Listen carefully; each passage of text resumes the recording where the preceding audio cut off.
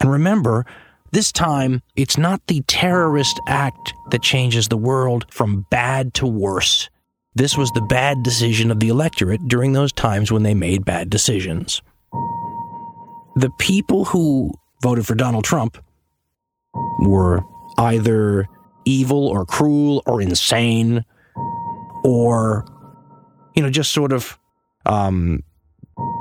stupid and willing to destroy the entire world, which is interesting too, because, when they vote for Trump and his, nefarious agenda, they know they're going to be killed.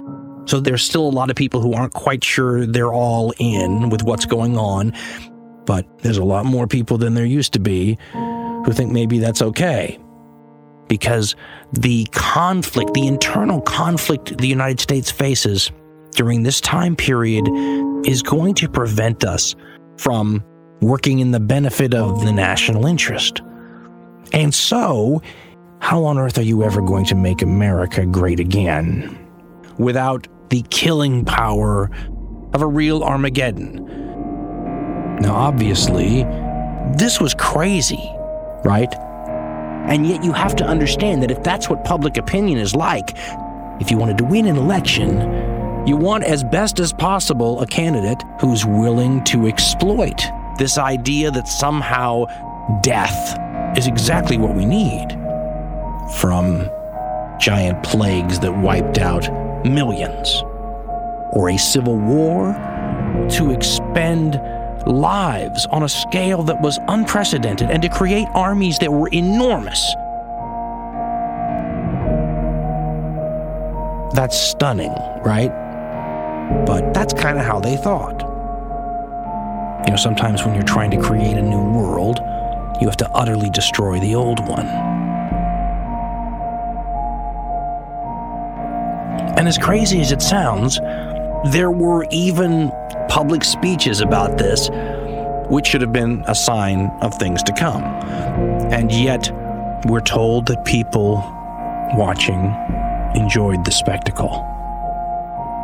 Take, for example, the first of the Republican primary debates, where now you have candidates running on platforms where racism and separation and all these things were kind of what they were selling, but nobody cared. People were fed up enough to ignore the racism. And Donald Trump got up there in front of the world, buck naked, and he said, quote, "God has opened my eyes. Now I am given power over all the nations of the earth to chase away the godless, to appropriate their houses and their money. None may remain alive in Zion, but those who can offer the Father a pure and pleasing worship.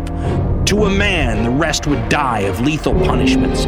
God the Father wants an exterminator of men to chase away the godless if the nation is not willing.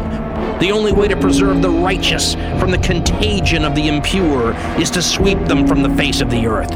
So all the great, intelligent, educated people of this age, they must perish by the sword of the righteous. You cannot stop me." And you can see the genitals of the prophet that day in front of the crowd. And, oh my God, they're small. Which was, upsetting. But he was right about Judgment Day approaching. Because look what happens to anyone that even offers a shadow of contradiction to this guy. While all this is going on, next to the stage are 3 large cages that look like transparent telephone booths, if anybody can remember what telephone booths look like anymore. Cages that held the bodies of 3 men whose only crime was to simply question what this prophet was pushing. And they are stuck in those cages. Each one gets their own cage, and they get to be tortured to death for 8 days. And there's lots of people in the crowd who've come to watch. They aren't terrified, they're ecstatic. They feel like they are blessed to be there. They were going to usher in the new age. And so when Trump made the comments about them all being sent to their deaths with him, they said, quote, okay, end quote.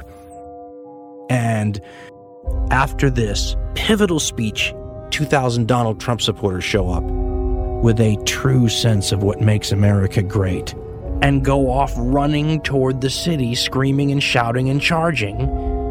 And these peasants go on a rampage. There's no other way to describe it. To me, it's like the Benny Hill Show, high-speed film in my mind's eye, playing yakety sax as directed by Quentin Tarantino.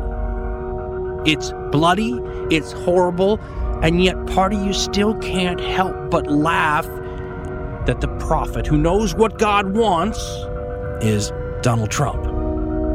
I mean, this is a guy that's like half Charles Manson and half Exodore from Mork and Mindy. Just ridiculous.